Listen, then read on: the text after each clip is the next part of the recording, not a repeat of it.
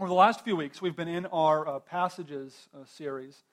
And, Paul Fleming, Zach Wernicke, a couple of our leaders have done a great job of just sharing what's on their hearts. And I'm excited to have the opportunity to do that as well this morning. We'll be in Luke 10. But before we kind of jump in and start reading Scripture, I wanted to just kind of share a little bit of my heart for this passage. And when Michael asked me to preach around, sometime in December, he asked me to kind of share something that God had put on my heart. And what that was something that Jesus says in this passage. And I'll just say it simply. It's the harvest is plentiful, but the workers are few. And like me, if you're like me and you've been in the church for a while, you've likely heard that before. Maybe that makes you think about serving and us all kind of pitching in and helping out with the mission of God. Maybe it makes you think of evangelism or missions or something like that. But for me, what God's been impressing on my heart lately is that God desires to use me for His kingdom. He desires to use me to introduce other people to Him. And my heart for you today, if you get nothing else out of this, is that you realize that God desires to use you too. So let's jump into Scripture. Let's jump into Luke 10. The passage is Luke 10, 1-24. I'm not going to read every verse, but mainly the verses that are relevant for us this morning. Kind of the quick 30-second intro to this verse is that Jesus is now at this point in His public ministry. He's going out, He's speaking, He's performing miracles, He's healing people, and He's starting to get a following. And what Jesus starts to do is people start to follow Him as He in turn takes those people and He sends them out ahead of Him in order to make the way or prepare the way for Him in the towns and cities that He's going to. And so that's kind of where we are here in Luke 10, where I pick it up in verse 1. So it says here, after this, the Lord appointed 72 others and sent them 2 by 2 ahead of Him to every town and place where He was about to go. He told them, the harvest is plentiful, but the workers are few. Ask the Lord of the harvest, therefore, to send out workers into His harvest field. Go, I am sending you out like lambs among wolves.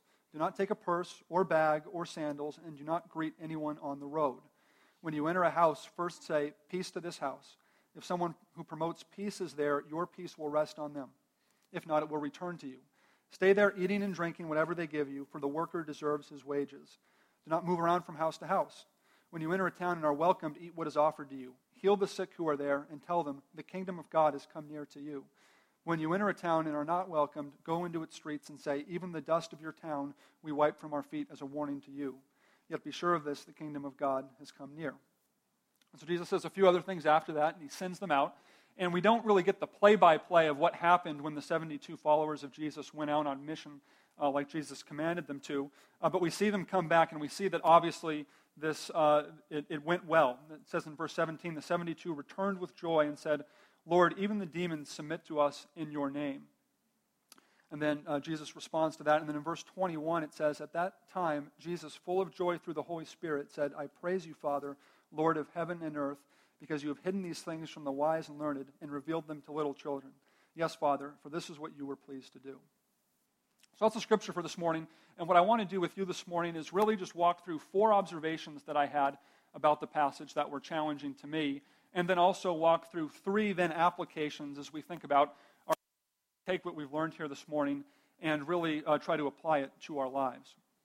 And so the first observation that I would have about this passage that I was challenged by was that workers are just regular people like me that introduce other people to Jesus. And the reason I say this is that I look at the passage, and what we see happens in the passage is that followers of Jesus become sent ones for Jesus. And so it's not this type of thing where we've got different classes of Christians, and certain Christians preach the word and certain Christians just listen. And it's also not the type of thing where you have to be well-educated or anything like that, because we see that the people that were following Jesus were not necessarily those in prominent positions of the time, but there were people on the fringes, the tax collectors, the fishermen, and so forth. And so one of the things that I was challenged by this passage is that if I ask the question, who does God desire to introduce others to Him, the answer isn't someone else, the answer isn't my pastor, the answer isn't a missionary, it's me, because I'm a follower of Jesus. And so if that's true, if I am called to introduce other people to Jesus, then one of the questions I ask, and maybe you ask as well, is how do I go about doing this, or how do I go about this task? And there are 3 things that I observe from the passage about this that I'll share with you. The first is that workers go with urgency. The second is that workers travel light. And the third is that workers know the message. So we'll start with workers go with urgency. I don't know if you're like me, but if you are like me, I tend to like to procrastinate on doing things that I feel uncomfortable with. I recently was fortunate enough to be able to purchase a home, and I'm not the handiest person when it comes to fixing things in the house. I tried to fix my toilet once. I flooded the whole bathroom. It was a total mess. And so what I've noticed is that these sorts of tasks that I'm required to do slowly build up over time. And if you ask my wife, Rachel, she knows that the question to ask me is not, are you going to do something, but it's when are you going to do it. I just tend to kind of put things off that I feel uncomfortable with. And I find that when it comes to sharing Jesus with people, I often feel the same way. I don't exactly know what to say. I don't know how to say it. And so it's kind of left for a task for another time. I'm not going to do it today. Maybe tomorrow I'll feel better. I'll have the words to say. But what we see here is that Jesus sends people out with urgency. He says, go. Second observation, again, about how we go about sharing Jesus with people is that workers travel light. So Jesus tells the followers, do not take a purse or bag or sandals, and do not greet anyone on the road. And so the challenge for me there, the takeaway for me there, is that, and I'm sure you're like me, but we often carry baggage or we have distractions that keep us from doing the things that Jesus has called us to do, that God has called us to do. And for some of us, there aren't necessarily things that are our fault. They could be past hurts, past disappointments, things like that. For other of us, it's distractions. It's our ambitions, our careers, things like that keep us from following what God has told us to do. But the second thing that I see about workers is that workers travel there. And then the third is that workers know the message. And it wasn't workers can memorize the whole Bible or workers can get into really in-depth theology at a moment's notice, but it's, God gave them, or Jesus gave them a specific thing to say. Workers are able to explain who Jesus is and what he's done in their life. And so if I were to kind of rephrase these as questions to me or challenges to me, the questions that I would have for myself and for you are, do I share Jesus with urgency? So again, first question, do I share Jesus with urgency? Second question, are there distractions or baggage in my life that I carry that distract me from what God has called me to do? And do I need to maybe put those down? And then third, am I able to share with others who Jesus is? Do I understand and can I articulate the basic message? So again, first application for us today, workers are just regular people like me that introduce other people to Jesus. Second observation I had about the passage was that workers pray, and specifically they pray for more workers. It says, Jesus says, the harvest is plentiful, but the workers are few. Ask the Lord of the harvest, therefore, to send out workers into his harvest field. And so what I was really challenged by in reading that is how much of my prayer life is directed towards the harvest? How much of the time when I pray is it focused on myself and my own problems and my own petty things that I want God to help me through? And again, there's nothing wrong with praying about that. Jesus tells us to cast our burdens upon him. But I was challenged by how much of my prayer life is really others-focused, is really kingdom-focused, and is really about raising up workers for the harvest. And then the second challenge that I had in reading that was, do I really believe that God will send out more workers into the harvest? Do I really believe that God wants to reach people and that God wants people to meet his son, Jesus? And so that was the second challenge that I had. And recently, as you know, or as maybe you don't know, but we had a time called 40 Days of Prayer, which was really kind of an intense time of focusing on prayer. We had messages here at Genesis on Sunday mornings centered around prayer. And then we also had, every night, we had a different prayer topic. And, so some of the topics were praying for the church, praying for the community. And the prayer topic that I kind of drew was on Sunday nights, and it was the topic of salvation. And so going into this time of prayer, I was excited, but I was also a little bit apprehensive. It's a very heavy subject. You're talking about salvation. You're talking about eternal destiny, things like that. And I was kind of prepared for this to be a very somber time, a time where maybe I have to encourage people that are frustrated or disappointed or things like that. But it actually turned out to be just the opposite, where I came away from that time in prayer for salvation, very encouraged. And the reason that I was encouraged was really two things. First, I feel like in that time of prayer, God reaffirmed his love for people. God reaffirmed that he has a heart for people, and he wants to see people come to know him. And then the second thing that encouraged me about that time in prayer for salvation was just that God answers prayer. And when we started to pray, doors started to open, and people would come back in subsequent weeks and say, I've been praying for so-and-so. I just had a phone call with him, and I was very encouraged. I'm hearing this person say things that I hadn't heard before. Or, I was praying for someone, and I didn't even know why I was praying for someone, but I was, and then I talked to that person later, and it turns out I was praying for just the right thing at just the right time. And so some really cool experiences of just seeing our prayer in action actually work. And so I was reminded of just the power of prayer there. And so that would be the second observation I have. It says that workers ask God to send out more workers. So workers pray, and specifically they pray for more workers. Third observation about the text is that God uses workers to do amazing things. When we look back at verse 17, it says, the 72 returned with joy and said, Lord, even the demons submit to us in your name. So if you're like me, you look at that and you're like, what's this whole demon thing going on? Jesus didn't say anything about that when he sent them out. But as I kind of sat with that and I thought about it more, rather than kind of going into a dissertation on spiritual warfare and demons and all that stuff, which is a worthy topic for another time, what I just kind of took from that is that God uses people to do amazing things, and God uses people beyond what they're expecting. And I know from my own experience, oftentimes I'll go into something and my expectations are kind of low, but I see that if I'm obedient to what God has called me to do, then he actually ends up doing more through me than I was actually expecting.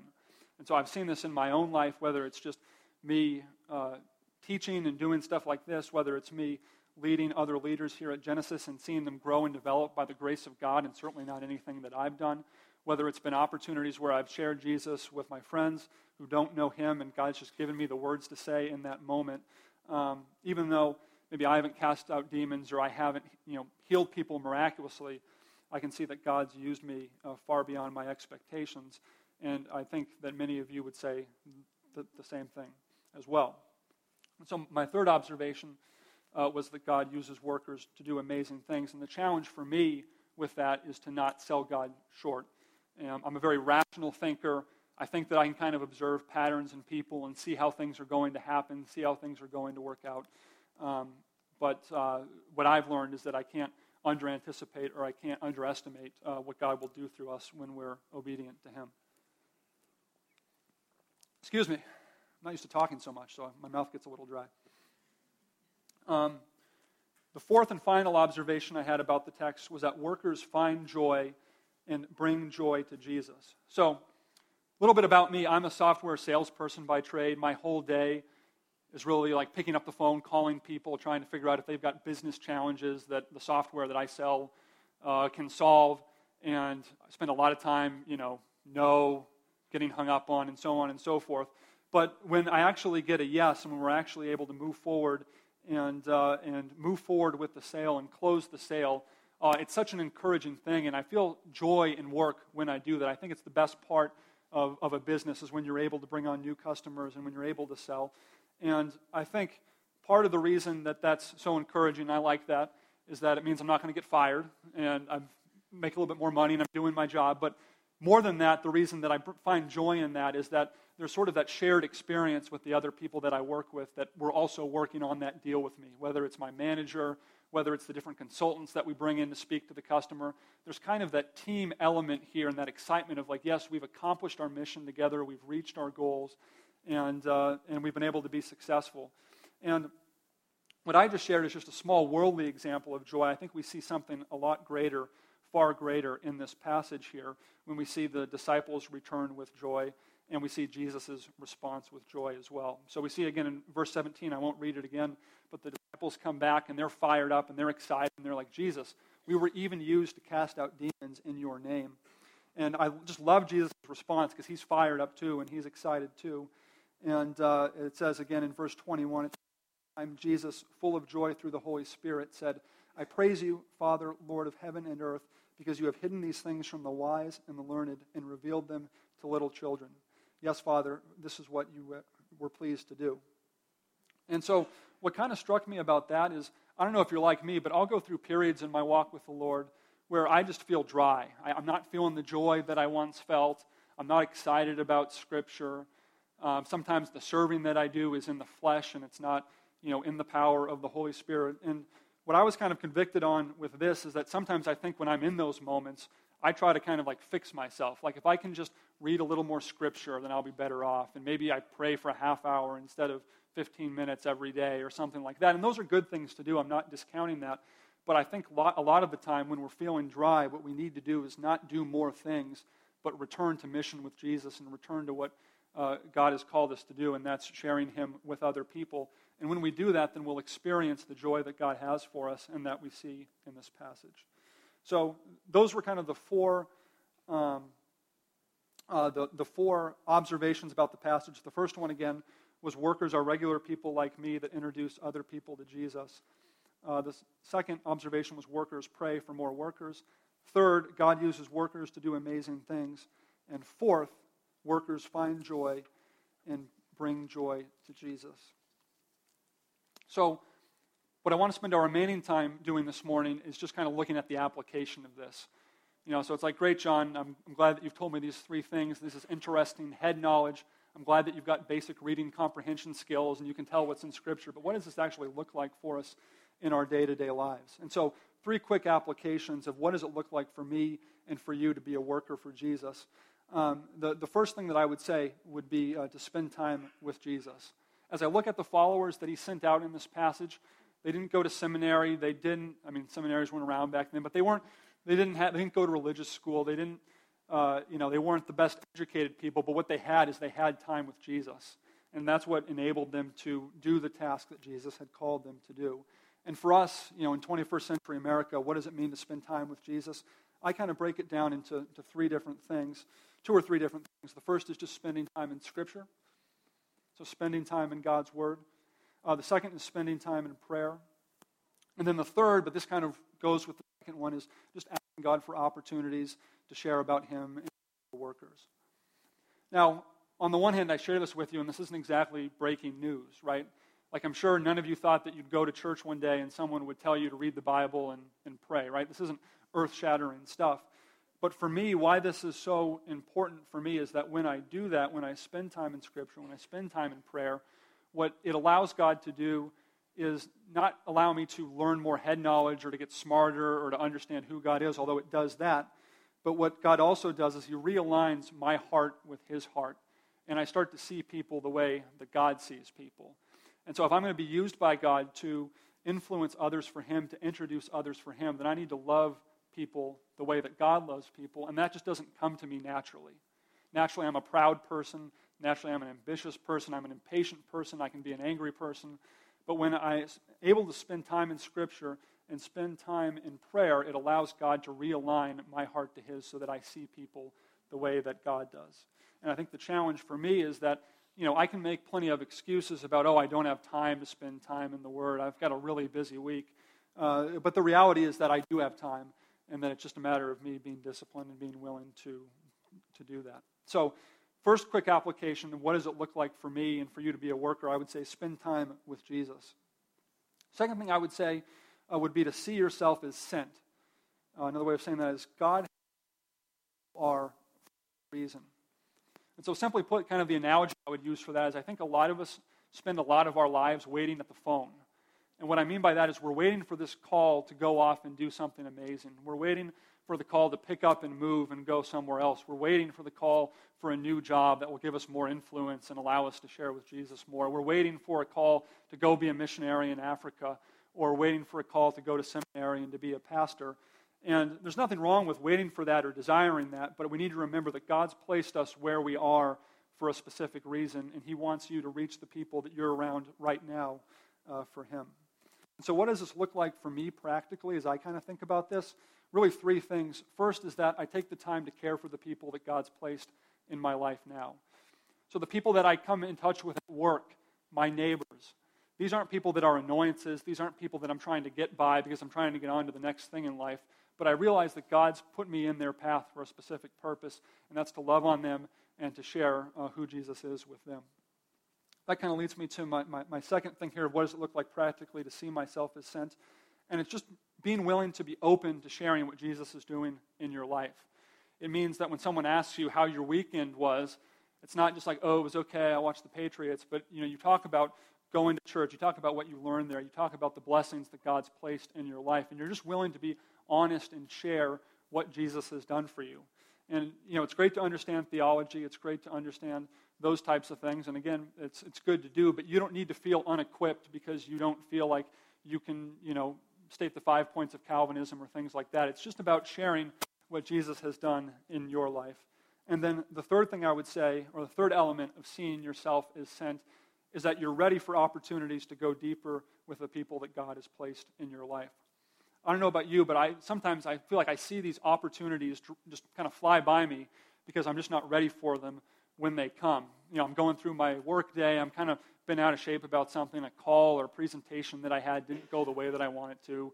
My manager's giving me a hard time about my numbers or something like that, and so I'm just kind of irritated and annoyed, and I'm just kind of in this angry state. And then all of a sudden, one of my coworkers comes up to me and asks me about the church that I go to, or asks me what I think about a certain viewpoint or something like that as a Christian, and I'm just not ready for it. And that moment just goes by, and I kind of grunt at him, or like, I don't know, and I go about my day because I'm just not ready for the opportunity that God's brought in front of me. And so that would be the third thing I would say of what does it mean to see yourself as sent where you are. I would say that it's really being ready for the opportunity to go deeper with the people that God has placed in your life. Third application, and the final application here, would be to not just attend your church, but to partner with your church in ministry. And I certainly realize that for many of you, or for some of you maybe, Genesis is not your church home, so maybe it's the church back where you come from. But for many of us, it certainly is Genesis, and so it's being willing to partner with Genesis in ministry. And really, I would kind of divide that into two main ways that you can do that. And one is, serving here and being a part of what we do on Sunday mornings. But also, too, it's taking someone from here with you and being willing to go out into the community and be sent out like Jesus sent out his followers. And so, just to kind of elaborate on both of those points, first of all, just serving here at Genesis on Sunday morning. As a deacon, I'm kind of one of the lead servants here. And so I see a lot of the different ministries, and I try to encourage the leaders. And one of the things that I try to encourage them with is that everything that we do on Sunday mornings, and throughout the week, whether it's the facilities work, whether it's Brendan Cooney leading up the facilities team, whether it's Kyla Davis and the Genesis Kids Ministry, whether it's any number of things, I'm not going to run through all the teams, but all of those things have an opportunity to be used by God to point people to Jesus. Maybe someone comes here on a Sunday morning, and it's the fact that we've got a clean facility and a clean bathroom that makes them feel at home and feel like they want to come back here and learn more about Jesus. If you're serving in Genesis Kids, what a great opportunity to influence the next generation for Jesus. And so it's really seen serving as not just like, oh, John's trying to get me to do stuff because these are needs that have to be met, but it's seen serving as something that contributes to the kingdom of God and contributes to reaching other people for Jesus. And then the second thing is just going out into the community together. And this is something hopefully that we're able to do on our own. When we're going to hang out with friends, grab someone from Genesis and bring them with you. And maybe they'll have an opportunity to speak into their life, whether it's our community groups going out and serving our neighbors. There are just different opportunities that we have as a community to reach our community that we wouldn't have as individuals. And so it's important that we're willing to partner with our church, whether it's Genesis or a different church, in order to be able to do that. So, again, those were the three applications. The first one was spending time with Jesus. The second one is seeing yourself as sent. And the third one is not just attending your church, but partnering with your church in ministry. So I just want to close our time today, kind of moving past those points, by just saying that I'm excited to see what God's going to do through each and every one of you. As we've gotten bigger, it's been exciting. One of the downsides of that is I don't know all of you like I used to, so I don't know all of your stories. But I do have a conviction and a belief that God's placed you in Genesis for a specific reason, and that he desires to use you for his kingdom. And that's going to look different for everyone. For some of us, it means that if we're a mom, we're a great mom to our kids, and we teach our kids about Jesus. We're willing to encourage other moms and encourage our neighbors. For others of us, it's going to mean going out and living in the corporate world and trying to reach our coworkers for Jesus. For other people, it might mean serving at Genesis in an area of leadership, whether it's vocational or whether it's on a volunteer basis. But we all have a role to play here. And I just want to encourage you that you are the main thing that God's going to use to influence the Boston area. We've got a lot of great stuff here at Genesis. I'm encouraged by our leadership. I think we've got great leaders. We've got talented people here, a very welcoming space, talented people, great artists. But the people that are, those things can only take us so far. Michael can only talk to so many people. Paul, Zach can only talk to so many people. What's really going to allow us to impact our community for Christ is going to be you. And I'm encouraged just to see how God is going to do that. I'm excited to see how God is going to do that as we proceed forward.